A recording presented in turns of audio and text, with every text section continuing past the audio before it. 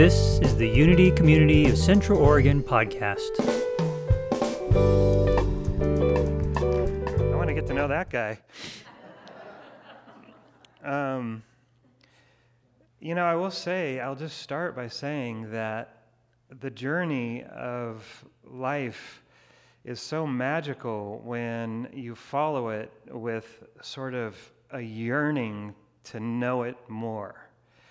And I think what I've been blessed in my life to do is to just be able to know there's something so much greater running the show that is not out there. It's out there in here, moving all through all things. And so it leads us to these moments where we get to have the next chapter unfold. And it's, by the way, it's not always an easy journey. How many of you noticed that? Be careful what you wish for, right? And I love the scene in The Matrix, the red pill or the blue pill, right? And if you take the red pill, you can't go back. And I really feel like at some point I took the red pill. And, if I knew what I was going to get myself into at that moment, I don't know if I would have decided that in that moment. But it's led to a life beyond my imagining, so amazing, but not anything like I imagined. Does that make sense? And so I think that's sort of the trust part of it. That's sort of the spiritual guidance system, if you pay attention to it. And that trust part of it is letting it lead you without your small agenda. And then what happens is you're creating a circuitry, and we're going to talk about that today a lot. You're creating a circuitry where you have a different kind of listening. You have ears that can actually hear another place. Have you ever heard of the notion of hearing the music of the spheres, or seeing with eyes that are beyond your physical eyes, spiritual sight? Well, that's what I'm interested in developing more and more, so I can pay more attention to the divine whisperings that are happening all the time. And so what happens in that is when you plug in and you create the circuit, you actually start to create what I like to refer to as predictable miracles. How many would like some predictable miracles in your life? So miracles are natural. They are a natural state. They're a natural thing. And what is a miracle for most people? It's above natural law, physical law, the laws of physics. It's beyond the five senses. That's what most of us consider a miracle. Well, that's true. That can encompass miracles for sure. But a miracle is when a giver and a receiver participate in an act of love. And in that act of love, no energy is lost, energy is created. So in the physical world, you'll hear from, second law of thermodynamics and Newton's laws, right? That energy is not gained or lost in a system. But where two people meet in love, you are in pure creation and you make more. And so when that happens, you can rise above the natural laws and create supernatural experiences. And many of you have probably had an experience of a miracle that did not make sense in the laws of physics, right?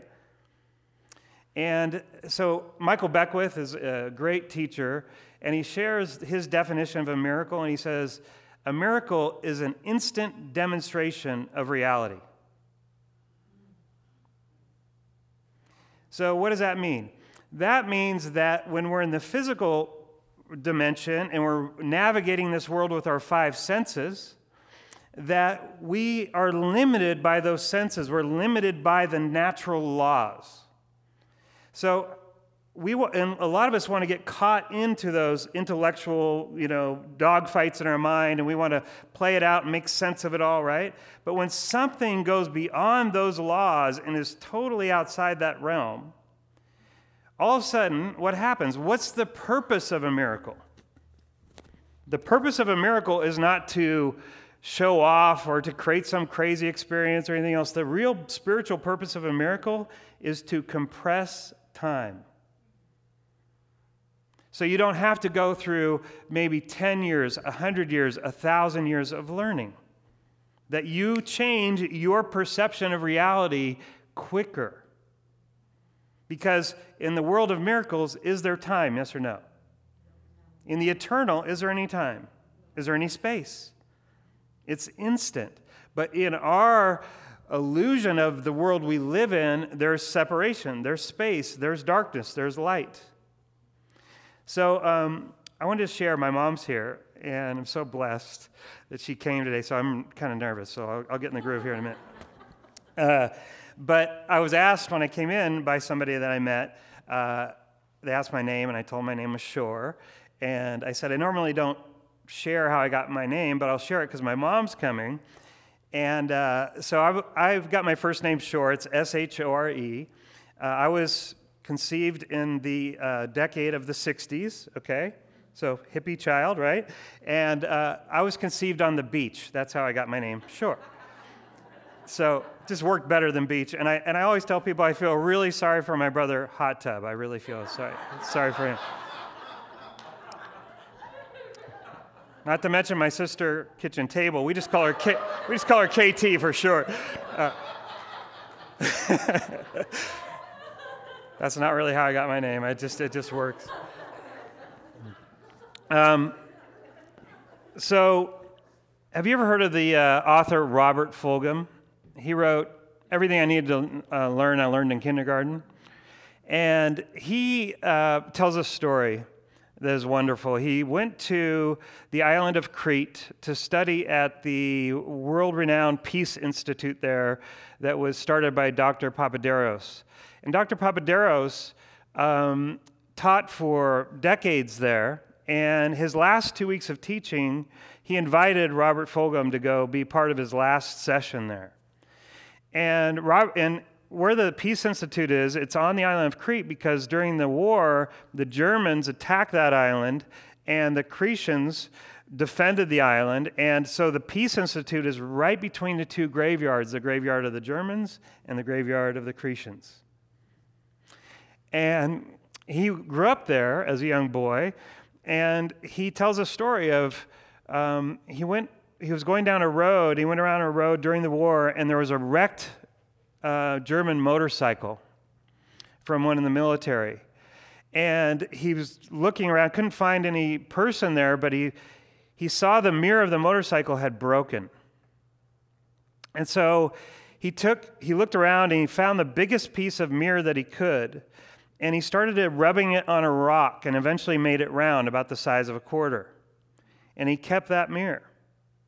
And one day, when Robert Fulghum went to visit him, he would always ask, he just had this kind of funny habit all through his whole life of when he would leave a lecture, the professor at the college would say, does anybody have a final question? He was always ask, what's the purpose of life? And everybody would chuckle and get up and leave, right? And so that was kind of his habit.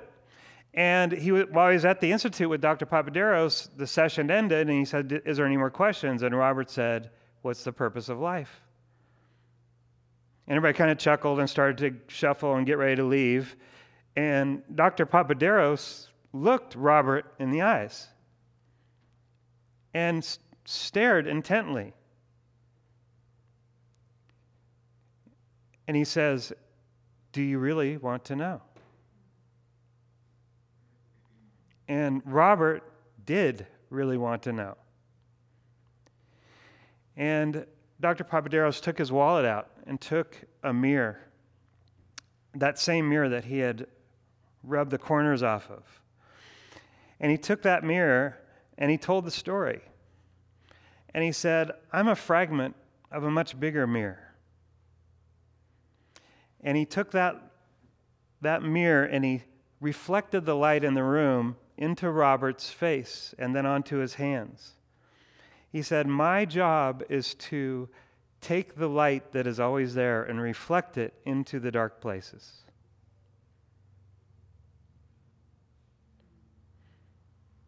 And then he walked over to Robert and he handed him the mirror. And he said, now it's your job to go reflect the light into the dark places. And that's really all of our job, spiritually. So why do we come to a world where there is seeming pain and suffering? You know, today is the first day of Hanukkah, and my teacher, the great Kabbalist Rav Berg, he was also asked that question during one of his teachings. And I got to watch a video of it. And the person asked, what's the purpose of life? And the Rav said it so wonderfully. He said, the purpose of life is to come into this world one way and leave it totally transformed. That's the purpose of life.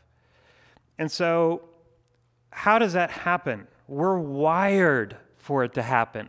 Now, whether we're conscious or not of it, whether we feel like life is happening to us or we're making it happen, that's our free will. Because in lighting these candles today, the light, for example, right? The miracle of Hanukkah. How many of you have heard of the miracle of Hanukkah? Right? What is the miracle of Hanukkah? You tell me. The oil lasting 8 days. How many think that's the miracle of Hanukkah? Raise your hand. Okay? Most people, that's what they hear, right? So I want to tell you something that when I started to get introduced to this world of Jewish mysticism, it kind of blew me away because I grew up, sort of studying spiritual teachings, all different teachings. I was very interested in all, and I studied the life of Yeshua, the great teacher, the great example, and I would really get bogged down. It would get very harsh and intense and religious, and then the Old Testament to me was like, I don't get it all. Like, seems like an angry God who's fire and brimstone. I just don't understand it. And so when I was pulled into this world of Kabbalistic mysticism, which is Jewish mysticism, I was sort of blown away because my teacher said, everything has a spiritual purpose, everything. And if you don't know what it is, you need to find out. And if you can't find out, then don't do it. There's a circuitry being created. So how does light create a circuitry? Can we put that picture up, Nico? How does light create a circuitry? This is the Kabbalistic depiction of the tree of life. And the tree of life is a circuitry. It's 10 dimensions, right? How many of you have heard of the 10 dimensions of reality through string theory, right? This was written about 5,000 years ago in the book of Sephirah, Yetzirah. And so the 3 dimensions on the top are the mystical spiritual realm where eternal light happens. So let's talk about Hanukkah for a second. Because this is a perfect day to talk about Hanukkah.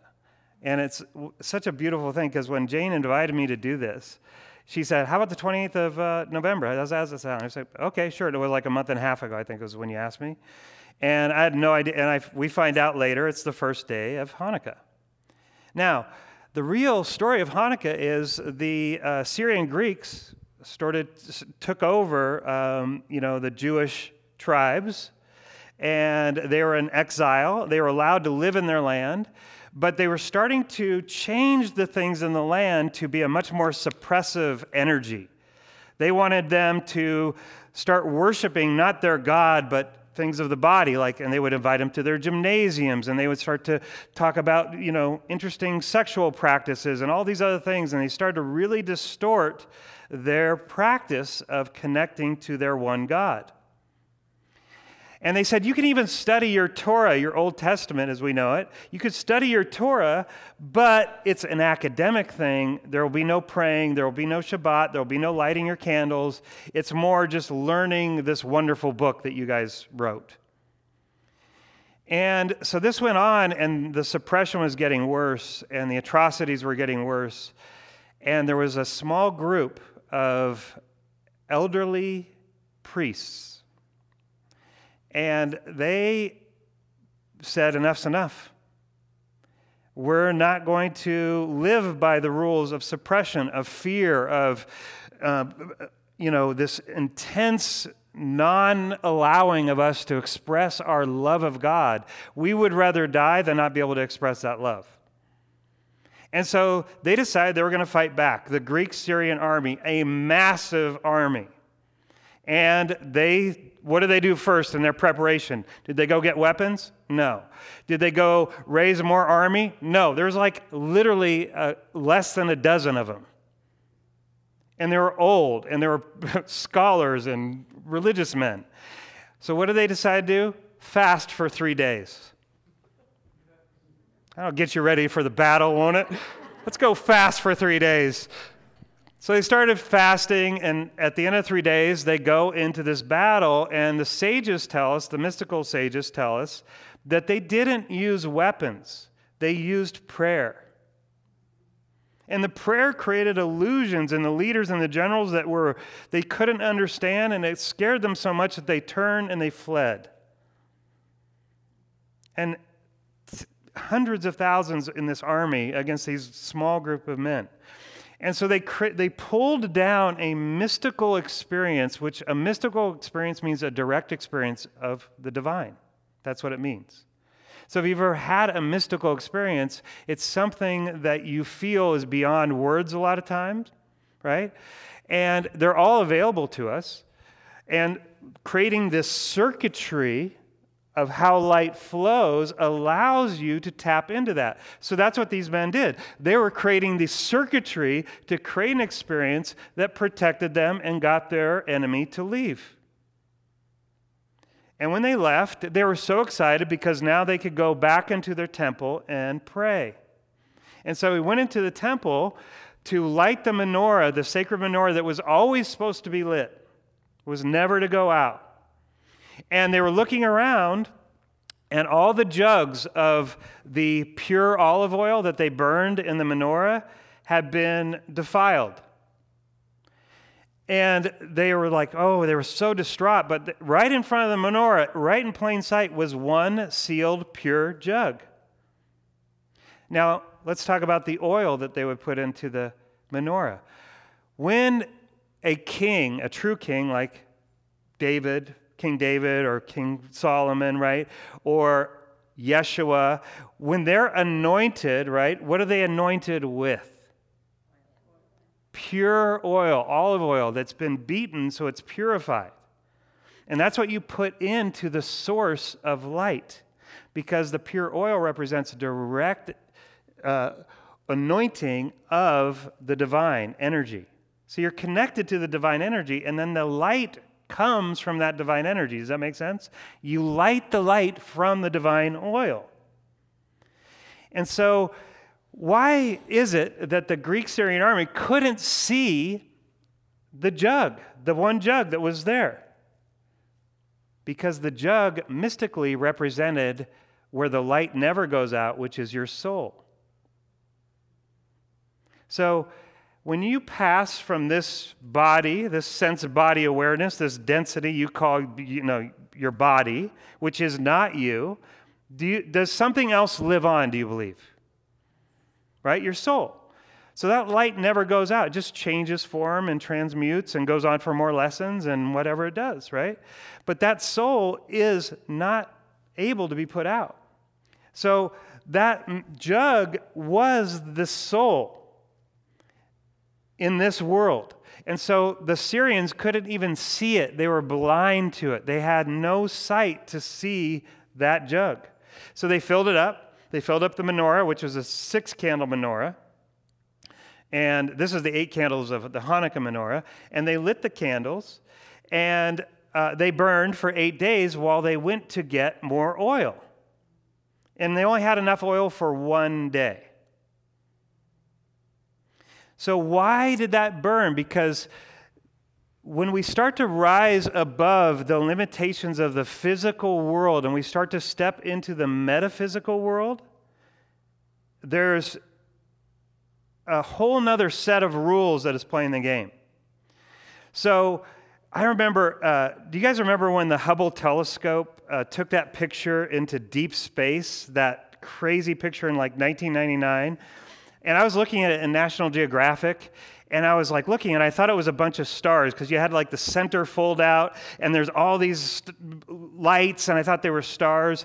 And as I looked at it, I'm like, oh my gosh, I read the caption and it said, those aren't stars, those are other galaxies. And I was like, whoa, and how many planets are in a galaxy, I started to wonder. Anywhere from 400 billion to 2 trillion stars and planets in each of those galaxies. And I started to read, oh my gosh, they had to take the Hubble telescope and they aimed it into the darkest place in our universe, in our galaxy, and it was right by Orion's belt, and they magnified it as much as they could. And then they took a picture.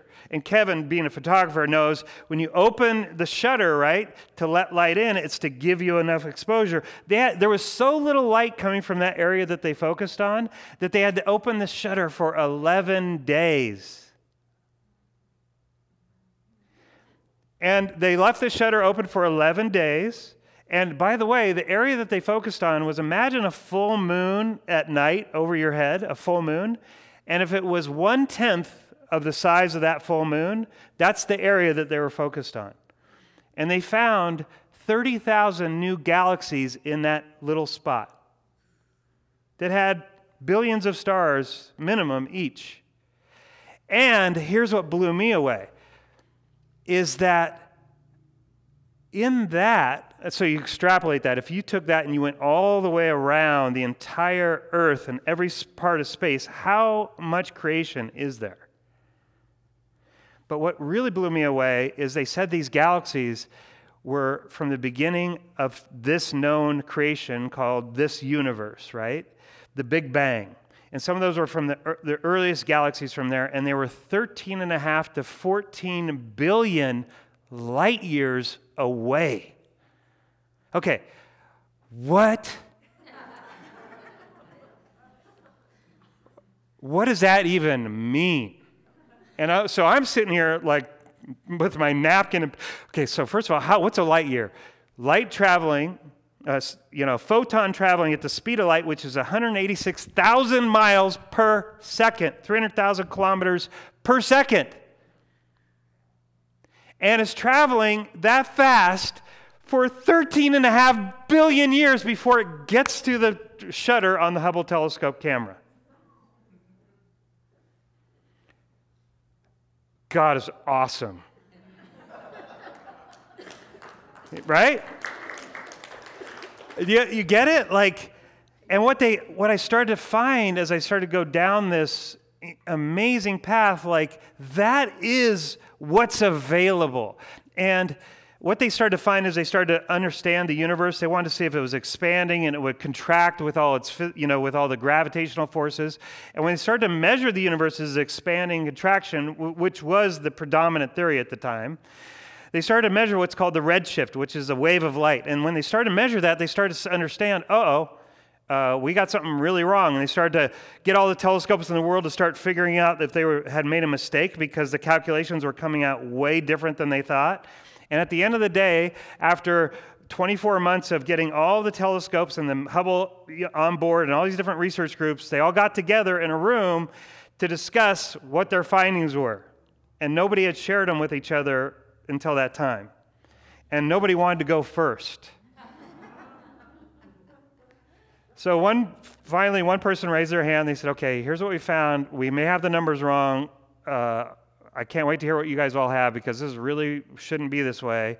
But we found that the universe is expanding and it's speeding up and it will never slow down. And so E equals mc squared. Remember that? They lied to you. Because something does travel faster than the speed of light. And this bothered Einstein, by the way, a lot. And the container that holds light expands quicker than the light. And in quantum world, things don't happen at the speed of light, they happen at the speed of thought. They happen instantaneously. That's why the physical world and the quantum world don't jive right now. But the link is consciousness. So when you observe something, it goes from a wave in the quantum world, potential, into a particle, which is matter. So you understand, just from a scientific, just by observing something, you lock it in. So as you believe, so will you see. You are co-creating by observing. So, you light 36 candles during Hanukkah. Every day you light another one, another one, another one. So by the end, you've lit 36. 36 mystically, during the first days of creation in Genesis 1, right? It starts off like the Spirit was over the deep, and God said, "Let there be light," in Genesis 2, and there was light, and it was tov, it was good, and it served its purpose. Now, how is there light? It's what they call the pure eternal light. And it lasted for 3 days, but the light part of that lasted for the 12 hours of the day that it was light. So it lasted for 36 hours. 36 candles. Until God concealed that light so that we could earn it or have the illusion of earning it. It's already there. We don't have to earn it. But in order for something to have value, does it have value if you never earn it, if you're just given it all the time? No. So the whole process of the fall, of us falling asleep and us forgetting that we are light, is so that we can go and earn it back and return to source. So 36 hours. Now, here's what's interesting. Hid the light, and on the fourth day, what was created? Physical light, not eternal light, because the sun and the moon were brought into existence. So now we navigate with that. But a very interesting thing is, out of the light spectrum, from gamma rays all the way to radio waves, what percentage of the spectrum do we see with our human eyes? Less than 1%. They say it's 0.0035% is what we actually see. Now, my teacher would teach me, my Kabbalist teacher would teach me, that there's two realities. There's the 1% reality, right, which is this physical world, the world of Newton physics, the world of thermodynamics, and this whole thing looking like matter, which is really energy in disguise, right? But that's the 1% world, he would say. That's the 1% reality. But that other reality that created those bazillion stars and trillions of galaxies and multiverses, that is the 99% reality.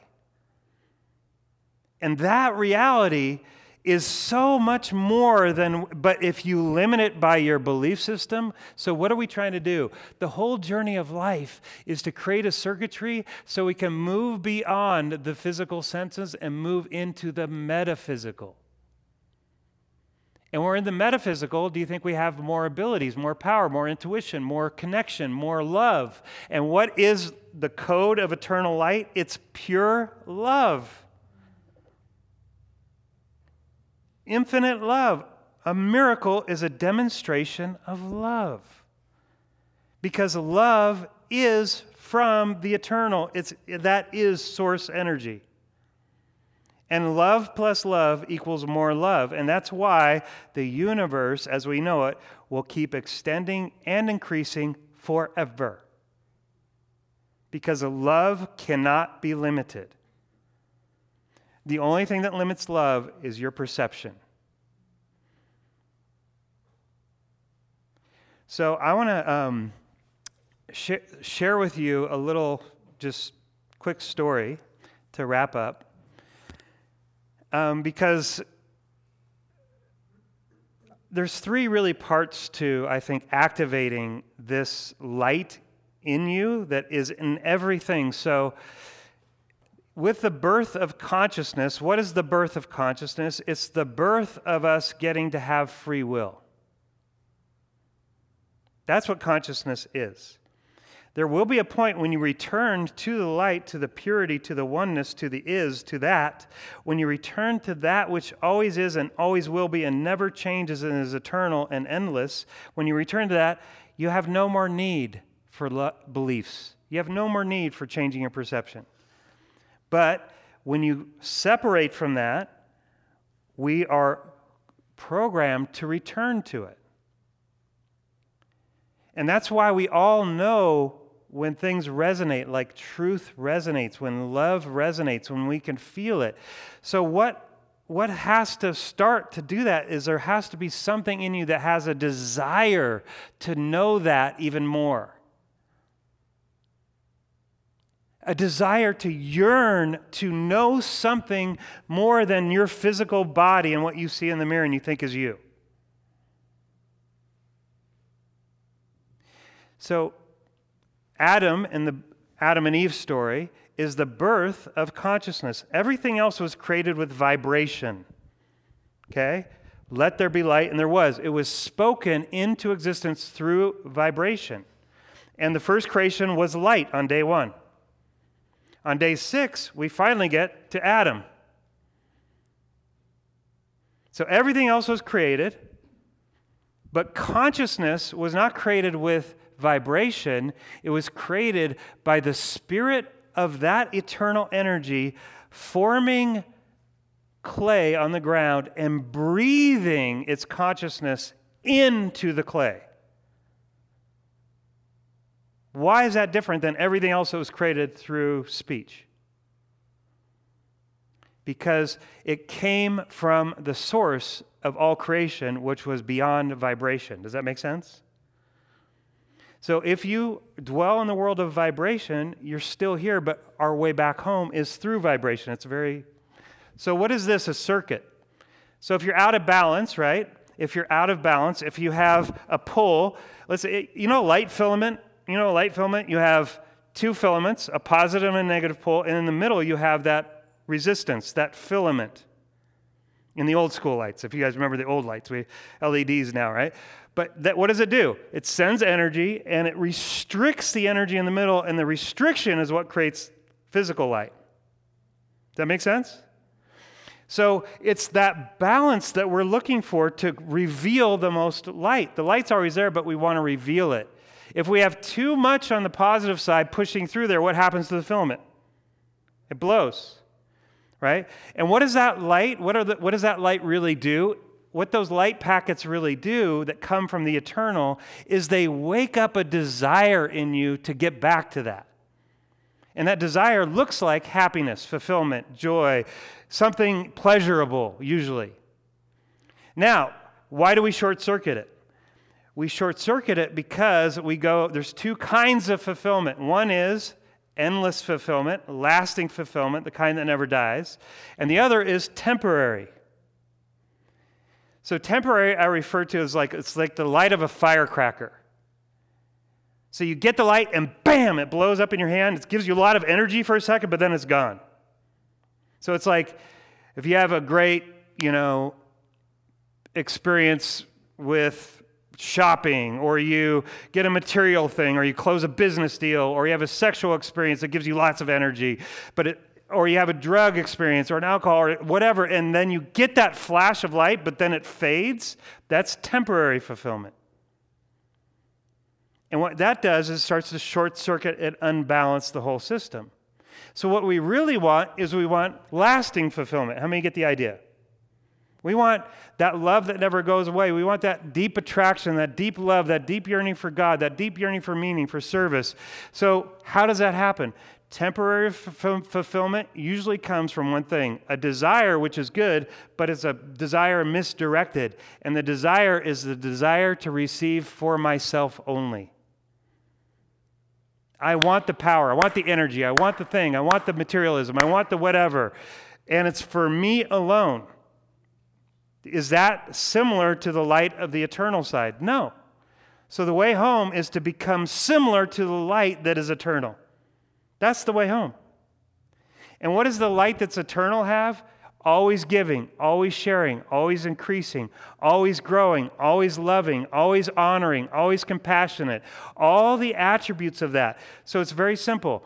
The light of pure love or the light of pure selfishness? And so we've got to keep and is it harder sometimes to choose this light over here? When your body's saying, I'm hungry, I want sex, I want drugs, I want this, I want to get a shopping thing. You want the same thing, you want light, but you're looking for it in the wrong place. Because how many of you ever got the thing that you thought you wanted, the car or the whatever, and you were so psyched about it, and about like 2 weeks later, you're like, kind of over it. Or it got its first dent and it really upset you, and then now you're reactive, and now you're like worried about the car, right?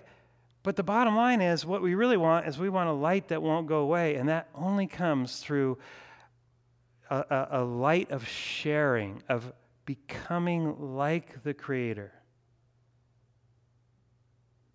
So I'm going to read to you Einstein's letter, and then I'm going to share with you this last story, and then we'll be done.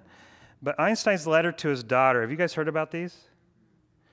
I can find I'm not used to using my iPad this way.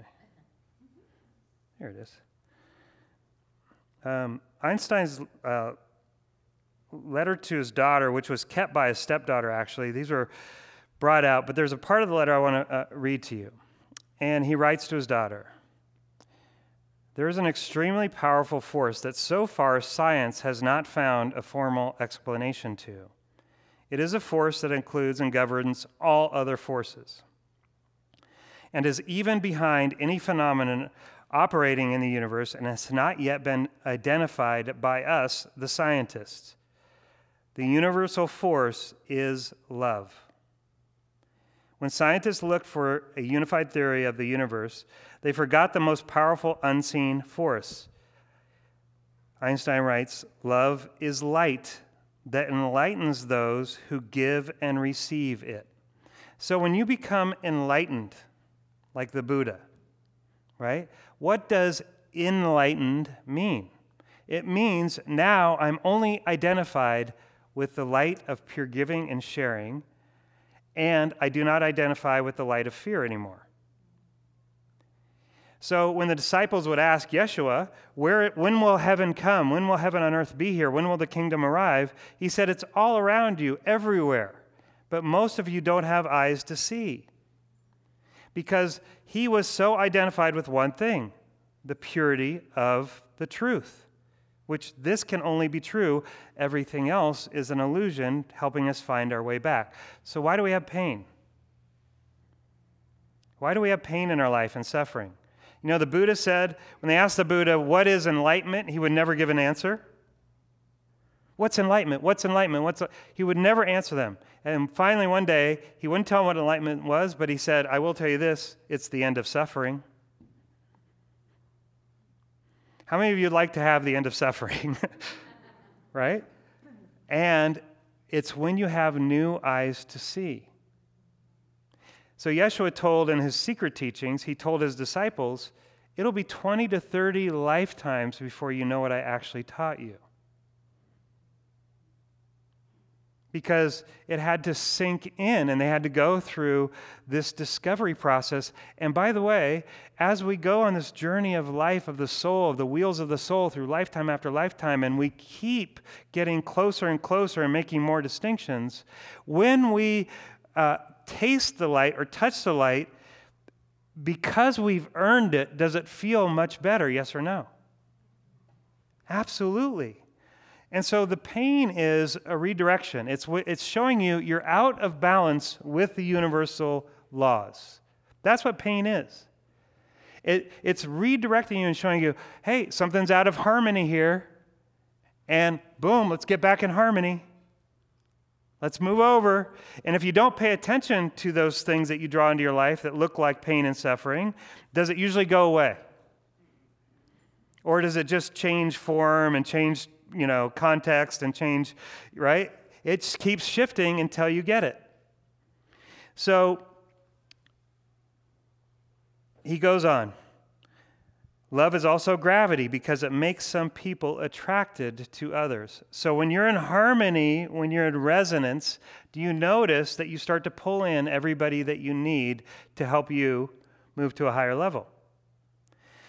That's what the law of attraction is. It's a being in right harmony with the laws of light in the universe. Love is power because it multiplies the best we have and allows humanity not to be extinguished in their blind selfishness. Love unfolds and reveals. For love we live and die. Love is God. God is love. And love is light. Donna, will you light the candle for us? She's going to do a little Hanukkah lighting, and I'm going to share one story with you, and we're going to wrap up. So bring Donna up. Give her a hand. So as she lights this candle, maybe we could just hold that we all are candles. Some of us just have lots of veils over ourselves, and we want to take those off. That's why we're here. That's why we're in this community. So what happens when you bring a candle, one candle, and you light it in a dark room? What happens? The darkness retreats. Does it matter if it's a small room or it's a stadium? It still fills. So that light, removing those veils, is really, I believe, our purpose in being here. And how we do that is with one another, by reaching out, by sharing, by becoming a being of love, by being an extension of that which is true. And she's going to do the little Hanukkah prayer and light the candle for us. So, do you need a mic, or you want to just say it out loud? Okay.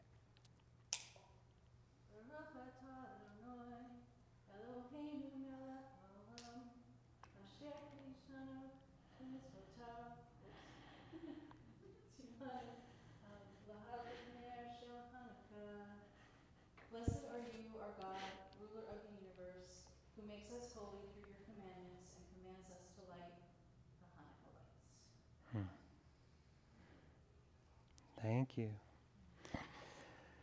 So, just to conclude, thank you, Donna, for doing that. So, during this time of year, one of the things that is very interesting to me as I started to dive into Kabbalah, that the Jewish religion has lots and lots of what my teacher would call holy days. I mean, you have 4 main feasts, you have Yom Kippur, it goes on and on and on. And Hanukkah is actually not a major holiday in the religion, other than the mystics tell you that after we complete and we bring heaven to earth, after the age of awakening is complete, there will only be 2 holidays left. And one of them is Hanukkah. Because Hanukkah is positioned in a place in our universe when the cosmos are lined up where we have access to that 36 hours of pure light. So during Hanukkah, during these 8 days, you actually have access more than any other time of the year to that pure light.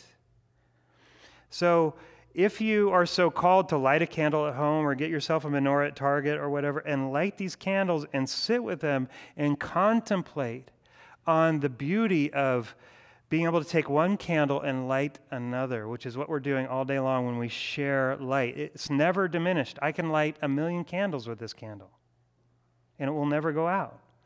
So as you contemplate that, you bring down that pure, eternal light beyond the physical, and you start to integrate it into your DNA. So how many of you can see we're going through great changes in our world right now? Right? So what's happening? We're out of balance. But that's not a bad thing, because nature and the universal laws are getting us back in balance very quickly. And so what we can do is we're reaching a tipping point where we're at a time in humanity that will be unlike any other and could be the most magnified, beautiful time that any human being has ever lived, because right before the birth, right, we go through birthing pains. And the contractions get closer and closer together, and they're intense. You get this thing out of me, I can't, right? And that's kind of metaphorically what we're going through. And there's a moment when the birth happens, and all the pain is forgotten. It was all worth it because now the baby's arrived. The endorphins are flowing. The love is there. Right? And you're just enveloped in this new life, this new creation. There was once a teacher named Mrs. Thompson, and she taught 5th grade, and she had a little boy come in, and his name was Teddy Stollard. And, she said on the first day of class what she said every year. She said, "I love you all the same. I'm going to treat you all the same." But she had noticed Teddy the year before, and he honestly bothered her. He was always sort of disheveled and wasn't clean and wasn't very nice to the other kids and sort of was off. And now he was in her class, and if she was honest, she had to admit, I don't like this young man. And so she started going, starting the school year, and she started to grade his papers, and she kind of got some pleasure out of putting big X's on the paper or marking F. And part of her agreement with the school was that she would review all the kids' past history. So right before Christmas break, she had been doing all the other kids, but Teddy's was almost last because she didn't even want to. And she reviewed his history. 1st grade, the teacher said, "Teddy's amazing. What a light. His laughter is contagious. I love him in my class." 2nd grade said, "Teddy's a brilliant child. Filled with energy, but something's going on at home. His mom has a terminal illness, and I can see something is off with him." 3rd grade, Teddy's mom passed away, and he's gone into a deep funk. His father's not present. He's disconnecting. Something needs to be done. I'm doing everything I can. 4th grade, Teddy fights with the other kids. Teddy's recluse. Teddy doesn't care. Teddy won't study. Right? And she's reading all this, and she's heartbroken. And she starts contemplating why she became a teacher. Why did I do this? And she said, and that day she said, "I stopped teaching arithmetic and reading and science, and I started teaching souls."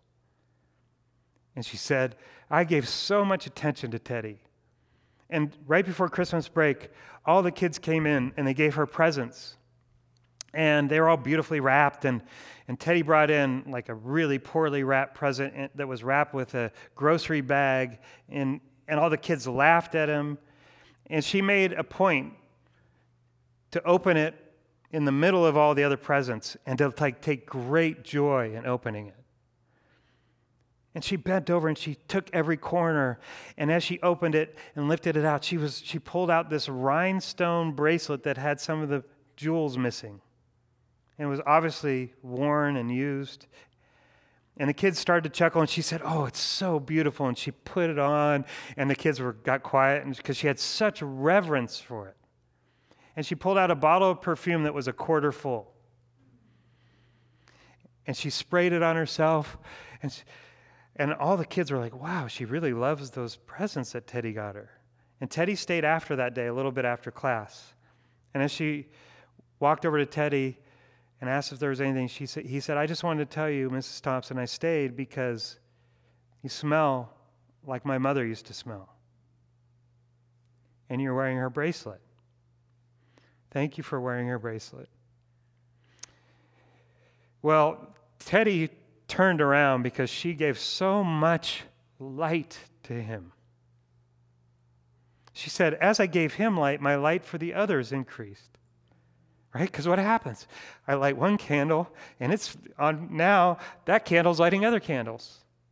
And Teddy started to interact with the other kids and play with the other kids and learn with the other kids. And all of a sudden, all these candles, and she said it was the best year of teaching she ever had.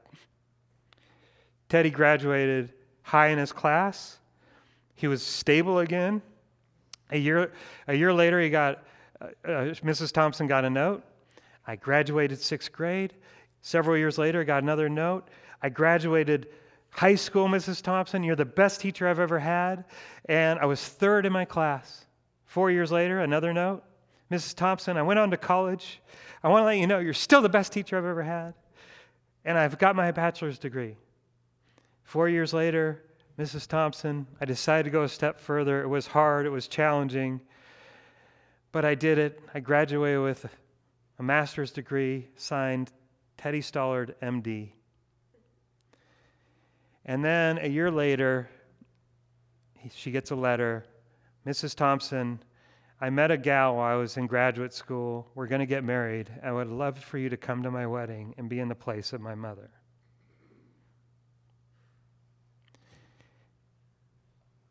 And Mrs. Thompson went to the wedding and wore that rhinestone bracelet and had that perfume on. And Mrs. Thompson had never forgotten since that 5th grade class, again, why she started teaching. She started teaching to teach souls. And every one of you has your own way of sharing your light with others. And, I would just say that miracles are your birthright. And when you see the light in somebody's eyes light up, when you walk into the room and you light it up, not when you walk out. You don't want to light it up when you walk out. That's bad. Right? But when you walk into a room and you light it up because you decide that there's something much bigger going on here than your small challenges. Right? That you're here for a much greater purpose. So the way we activate light is yearn for it. Yearn to be part of something that is so much beyond your imagination you can't even imagine. Yearn to commune with that. The second way you use reveal light is you create circuitry. And that circuitry is created by you resisting the things that are not of the eternal light, that are of the burnout light. So you move your desires to higher desires. And that takes what we call restraint or restriction. It takes effort to earn that light. It doesn't have to be hard, but it has to be conscious. And so when you feel like judging somebody because of their political views or their views on vaccine or the way they drive or the way they show up at Thanksgiving, right? Because that judgment is easy to go to because it's of the smaller light. Does that make sense? It's of the immediate gratification because I feel energy when I judge somebody. To transcend that, what does that do? It burns eternal light. Listen, you don't know why somebody has the story they have. You don't know. And if you did know, you might be living that same life. Right? So to judge something because that's the lessons that they called in to learn in their own way. And what can our job be? Is to be there in love and in light to help them pull out of the darkness. Because you know what? The truth is, we can't do this alone. That revealing this light only comes when I light somebody else's candle or they light mine. So I feel very blessed. I used to, at the end of some of my programs, I would always share this phrase, quote from Gandhi, and the quote was, "Be the change you wish to see in the world," and I love that. And then one day, a beautiful Hindu man came up to me and said, "You're saying it wrong." I said, "I've been saying it for like 20 years." And he's it's actually translated perfectly. He says, it doesn't say be the change you wish to see in the world. It says become the change you wish to see in the world. And so we're all in a process of becoming. Now, we get to choose with our free will what that process looks like.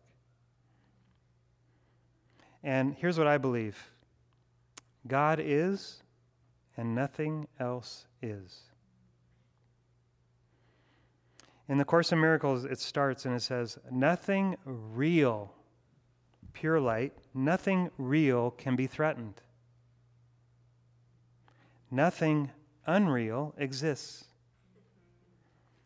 Herein lies the peace of God. So I believe that not one note in heaven's song is missed. Not one. So if you have challenges, it's there to illuminate you if you want it to. So I am very grateful to have been able to spend a little bit of time with you and to be welcomed and to get to know Jane and this community. And would you just like to say a quick little prayer as we go into the next song? So just close your eyes, and I just want you to imagine your eternal light that never goes out from the jug of pure oil burning deep within inside you.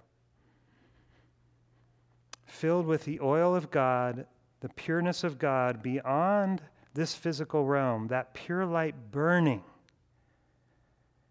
And with that burning, it ignites a yearning in you to be connected to it and to, more importantly, to share it. So God, Father, Mother God, we thank you so much for letting us share our light, to be a source of illumination, to illuminate ourselves first, to take the veils off, and to spread our light into the world.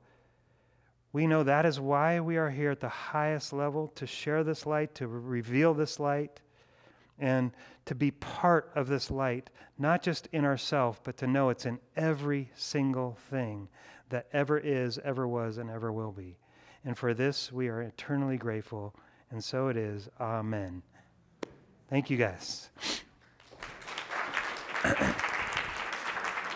Oh, thank you. Thank you. Thank you. Thank you, thank you, thank you.